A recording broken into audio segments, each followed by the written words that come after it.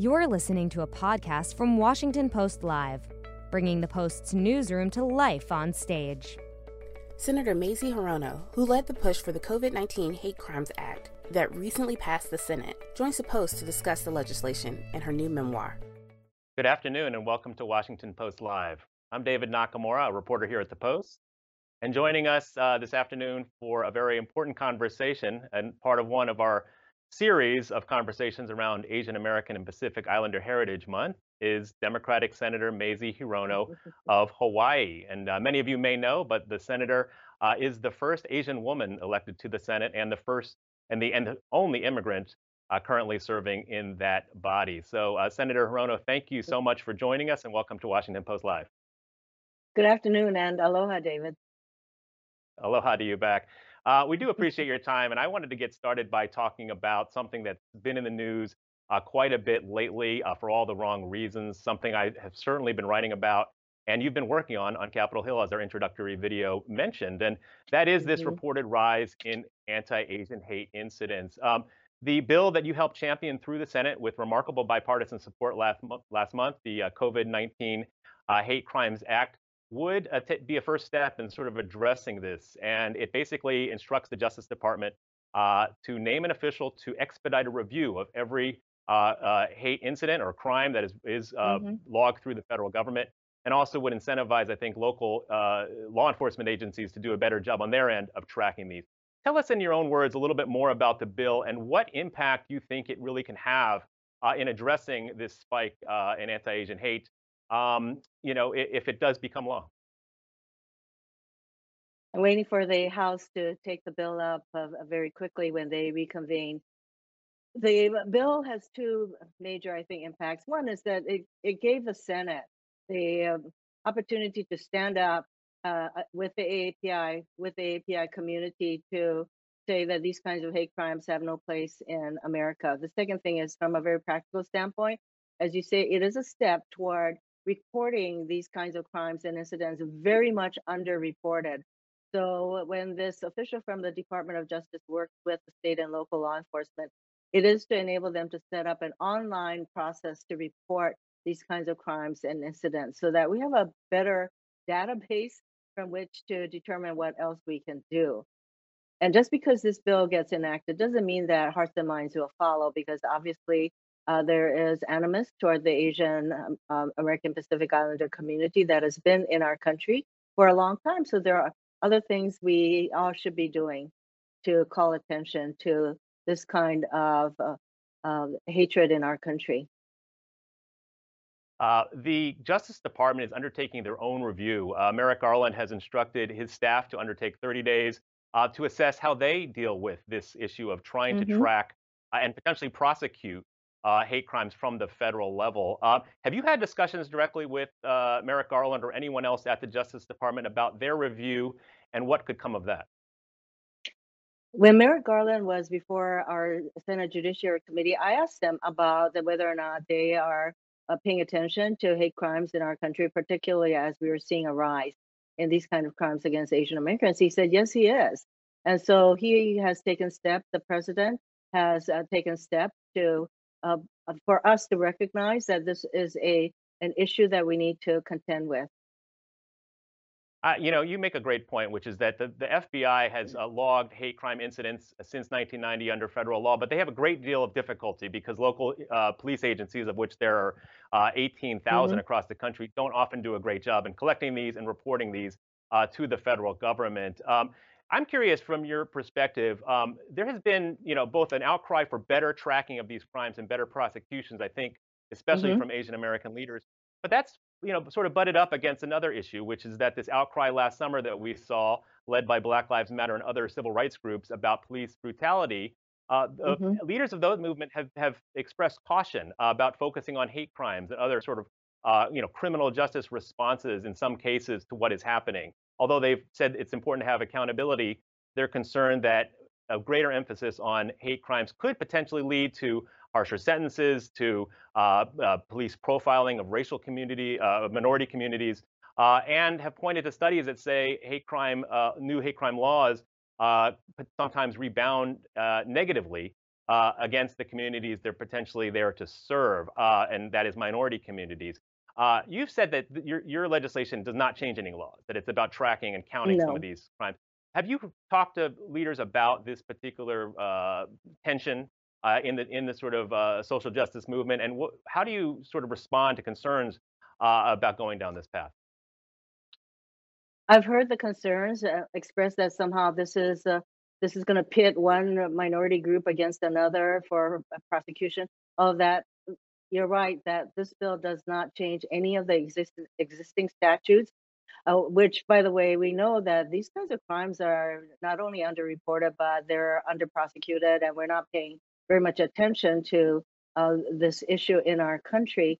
And so I am hopeful that that is not what's going to happen. But if it does happen, then we need to deal with it. And if we have to change some laws to make sure that this kind of disparate policing that targets minority groups does not continue. Clearly, the Black community is very aware of disparate policing, and that's why when we talk about police reform, we need to pass the George Floyd um, Justice and Policing Act. But what would you like the federal government to do with the data that might be collected if your bill becomes law? I hope much of the data collection has to do with raising awareness within our communities. There are a number of states that do not even have hate crime statutes. And there needs to be, when I talk about awareness, look at what happened in Georgia, where the perpetrator got to create his own narrative as to what prompted him. And so there is a total lack of awareness as to, or not enough anyway, as to what constitutes a hate crime or incident. So that kind of community awareness, because part of the bill also includes advocacy, grassroots advocacy groups, and what they can do to prevent these kinds of crimes. So it's not just one bill, but it is much more, in my view, raising of an awareness and for people to understand that this is not the kind of uh, behavior that should be tolerated in our country. And let me just mention, I was talking with a business person. As you probably know, the Asian American businesses have come together to put in over $200 million to do their part to deal with and to prevent hate crimes against AAPIs. But I was talking with a business person that she is in a company that has thousands of employees, and they are doing bystander training.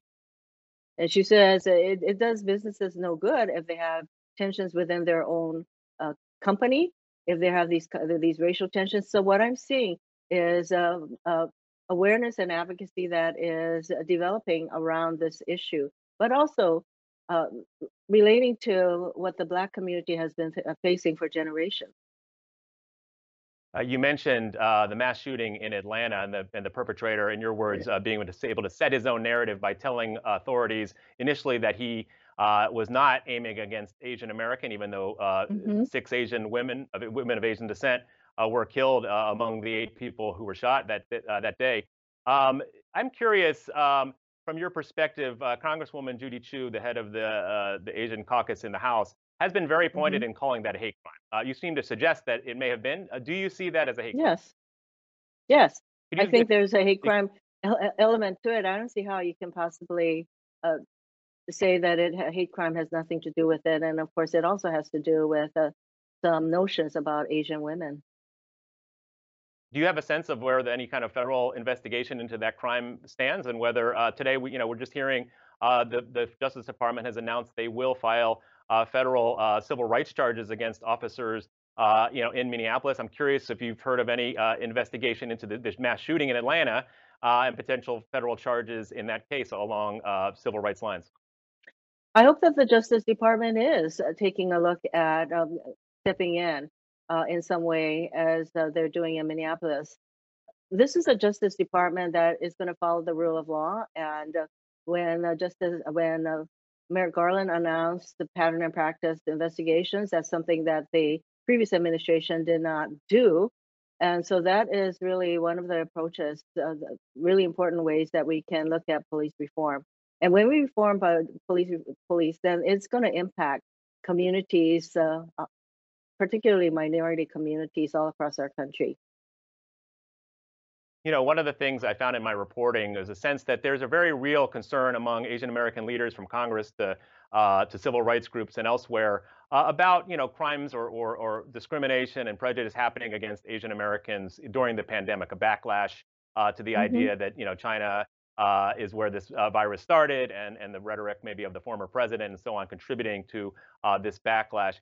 I've also got a sense, though, at this moment, as this has gotten some traction in the media and there's been attention drawn to some of these crimes we've seen go viral, that there is a bigger movement trying to be developed. And I'm curious if you could talk a little bit about something that you also were involved in, which is criticism of the Biden administration and the president himself of not naming a statutory cabinet member who is Asian American. There's 15 statutory cabinet positions, and I think the past 2 decades since President Clinton, there have been Asian Americans in some of those cabinet positions, but Hmm. President Biden did not do so, despite a very, very diverse cabinet that he named.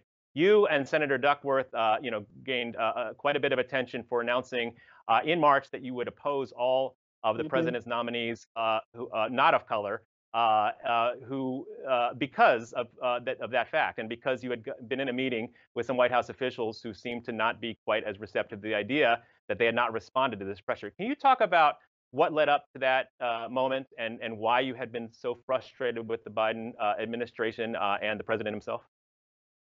As the President Biden announced his cabinet nominees, there were concerns already being expressed by AAPI leaders that there were not enough AAPI nominees. And so the position that Tammy and I took was not something that just came out of nowhere. It had been developing, and both she and I know for a fact that I had, and I know that she had contacted our liaisons in the White House to express our disappointment that there were not more AAPI nominees. And so we finally took the position that he needed to hear from us in a very clear way, and he did. And one of the things that we wanted was someone in the White House at a very senior level to be the advocate and a voice for APIs, and he did so by appointing uh, Erica Moritsugu at a very high level. We wanted at least this person to be a deputy assistant to the president, and so that was one. And then he is very well aware that he could do better. And I can tell you, one of the cabinet positions, although it's a deputy secretary position, is Julie Su of California, who I have pushed very hard to be named labor secretary. Not that I have anything against Marty Walsh, who is the current labor secretary, but she is up for deputy secretary. She may not get a single Republican vote. I'm keeping my fingers crossed that one or two Republicans may vote for her, but this is where we are. We need to do a lot better because, David, you know that when diverse faces are at the table making decisions, that it telegraphs to the entire country that diversity is not anything to be afraid of, that we should embrace it, and that diverse voices and opinions and views make for a better discussion, better decisions. I'm curious. You mentioned Erica Moritsugu. She was a staff member for Senator Duckworth. I'm curious what assurances you've had about what influence she will have with the president. Is her role in your mind? Have you been told by the White House, and how much access she'll have to the president? This is why we wanted her position title. I know that there is a hierarchy in the White House, and a deputy position is really an important title to have. And I expect her to make the most of it. She does have a lot of relationships with the AAPI community, particularly within the administration and in Washington, D.C. However, there is a lot more that she could do, and I'm going to do everything I can to help her succeed. What do you hope she does? Does she have a specific policy proposal, or is it more vague? I think right now it's probably developing. Terrific. One other point on that. One of the issues I know that I think you and Senator Duckworth and others had expressed concern about was the idea that the response from the White House was often that the vice president, who of course is of South Asian Mhm, descent, is a mhm. representative of that kind of Asian diversity at the highest levels of the Biden administration. Your point was that's not enough. You wouldn't tell the Black Caucus that, hey, look, you got Kamala Harris, so Yes. rest assured, we get it. You want more. This is an important issue. But I'm curious. I did write a piece about Vice President Harris. I'm curious if you've had these conversations directly with her about what kind of role she will take on and continue to take on as a spokesperson and advocate for Asian American community writ large? When she was running for president, she was the first Democratic presidential candidate because, of course, the Republicans wouldn't have a platform on AAPIs. She was the first one to have a platform on AAPIs, and I congratulated her. I thanked her for that because at that point I was texting her. And I know some of the people who were involved in her formulating that platform. And so, yes, she has more than an awareness. She's an advocate for the API community. And last year, she and I were co-sponsors of a resolution condemning hate crimes against AAPIs. She and I were the two major sponsors of that piece of legislation. I wanted to switch to talk a little bit about your recently published memoir, Heart of Fire: Thank you. An immigrant daughter's story. Which has come out, and you talk. It's a really interesting book because you talk. It really is kind of a story that charts essentially the American dream. Of course, you came from Japan as a primary school student with your mother and older brother to Hawaii, where you didn't even speak English. I'm curious if we can go back a little bit and reflect a little bit about that Mhm. experience, what it was like early on trying to adjust to a new culture. And I'm curious in this day and age, given where we are as a country and the conversations we've had about what kind of country we are, what did the United States mean to your mother?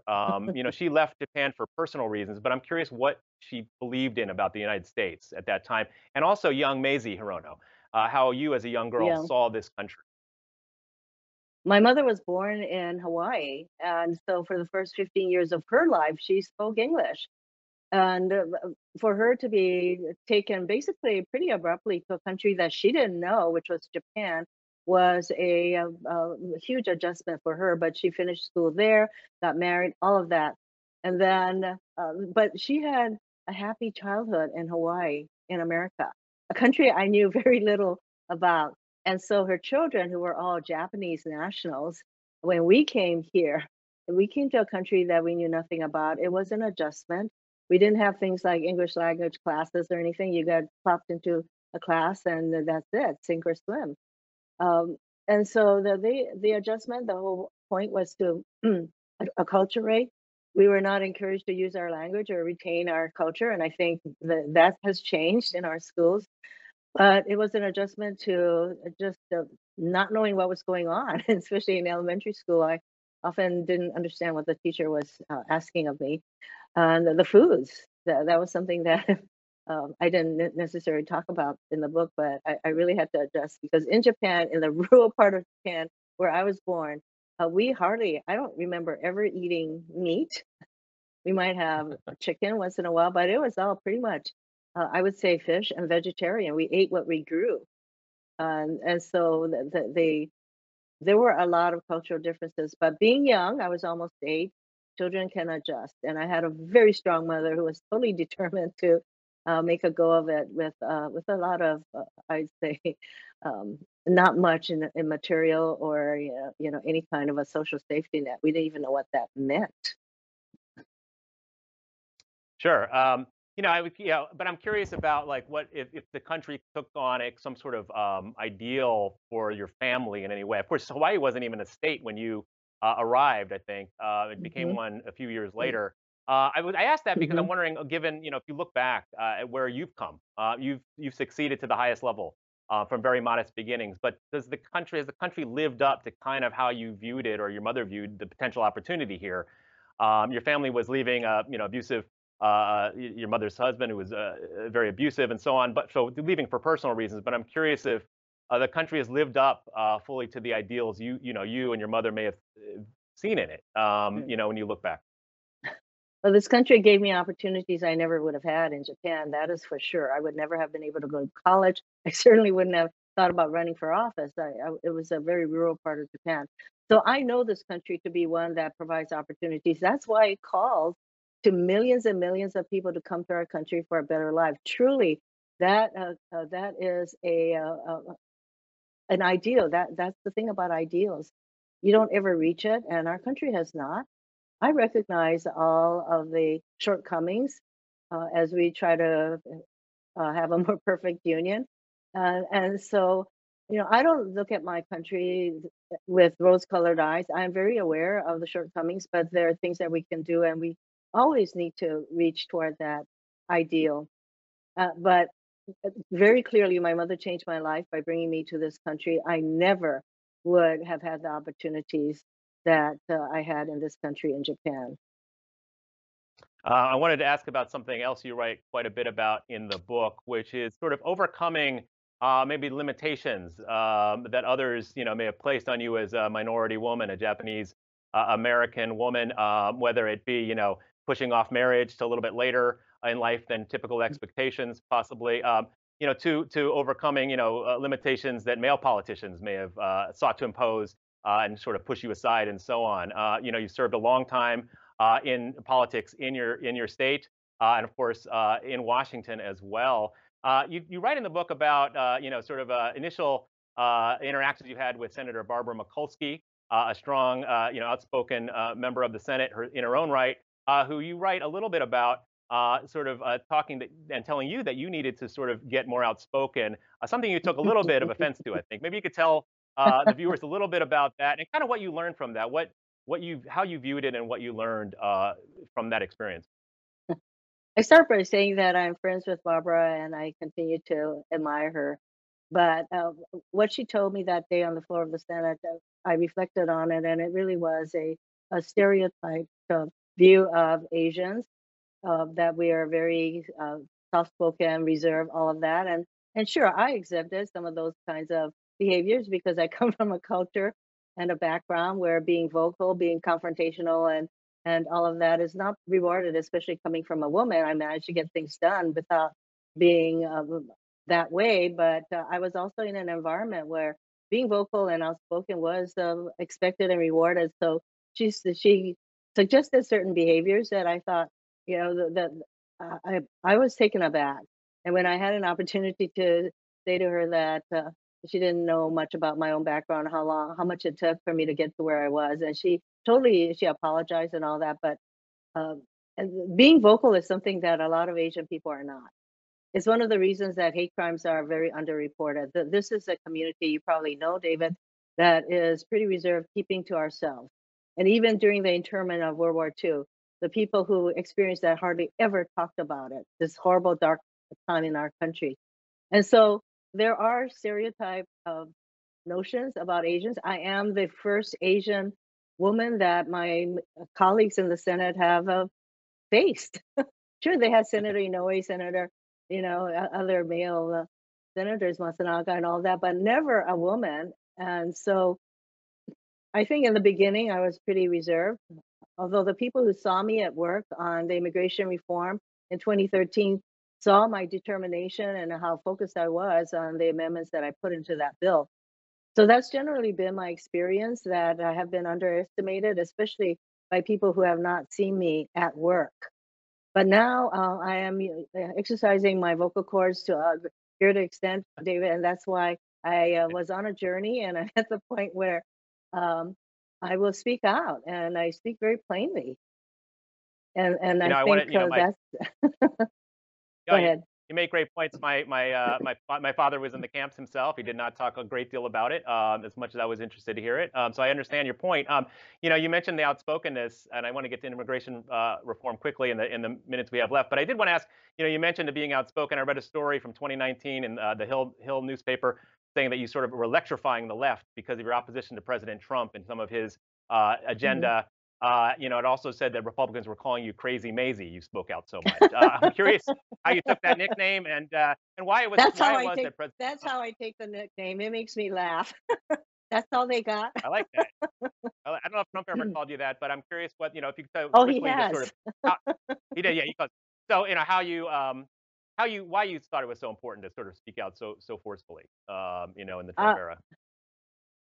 Bullies need to be confronted, and over time I have confronted bullies, and so here was the biggest bully of them all, and I just saw him as the most um, uh, oh my god, I sometimes don't have the words, but definitely when I called him a misogynist, a liar, an admitted sexual predator, all in one sentence, Yeah. and that was before a spray. I think it uh, took the reporters who were in that spray back, but I haven't stopped since. It's not as though I run around spouting off anything like that. I think when the times calls for it, and there were a lot of times because the Trump administration, every day there were attacks on the body politic. And so I kept speaking up because we need to stand up against this kind of corruption and the total lack of leadership on Let me ask you the former administration. Let me ask you, we're just running out of time here, but I wanted to ask about immigration. You mentioned it, your work on it in 2013. I covered that quite a bit when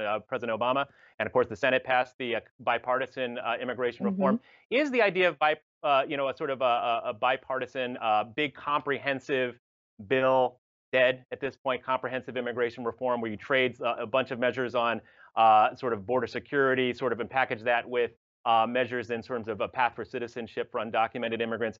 Is that idea of a broad bipartisan bill dead, given we haven't seen it in 2 or 3 decades now of efforts?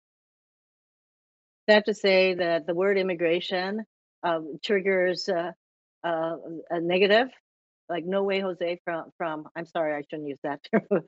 Okay.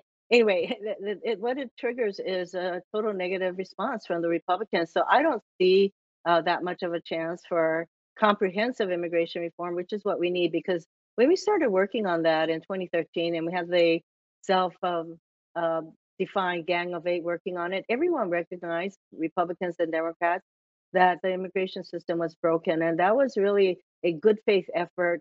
I didn't agree with all of the provisions of the bill, of course, but that was the last time that we were able to work on a comprehensive immigration reform. We couldn't even pass DACA, which is much supported by the American people, that these early childhood arrivals should have a path to citizenship that enables them to stay here. And so to me, DACA is a group of people who should have and has the support, wide support, and yet we couldn't even get that bill passed. And that I totally placed in front of President Trump, because when a group of us met with him way back when he said, bring me a bipartisan bill to protect DACA participants, I'll sign it. And he totally reneged on that. This is why I call the Tuesday meeting. He said, yes, I'll do it. By Thursday, that's all off the table. I call it the Tuesday, Thursday Trump. You can never count on him to keep his word. Yep, I remember that quite vividly. We're down to the final question. I wanted to bring one in from sort of left field a little bit. Go back to your native Japan and ask, the Japanese government is preparing, it seems, to go forward with the Olympics. Do you support that decision, given we're in the middle of this pandemic? And would you, do you think American athletes and potential staff going over would be safe if they go forward? To me, Japan is a very cautious country, and for them to go forward with the Olympics means that they believe that they are providing the security and safety environment, and every country's participants will have to make a decision. And I would say that if enough countries' participants say that we're not going there, then they're probably going to review their decision to go ahead. Terrific. Well, Senator, thank you so much for your time. There's so much more I would have loved to cover on all these topics, but you've been very generous with all of your time. Thank you. I wanted to thank you so much for joining us here on this sort of virtual Washington Post Live. Mahalo and aloha, everyone. Stay safe. Absolutely, and we wanted to thank everybody else who joined today for joining in as well. And one programming note before we do leave, which is to join my colleague Tracy Jan next Friday at 2 p.m. For a conversation with Sonal Shah, president of the Asian American Foundation, and Yahoo co-founder Jerry Yang, who is a board member of that new organization. They'll talk about what their agenda is and what they're going to try to do. So I'm David Nakamura. Thanks again to the Senator Hirono for joining us, and thanks for all of you for joining Washington Post Live. Thanks for listening. To hear more interviews from this series and other Washington Post Live programs, visit us at WashingtonPostLive.com.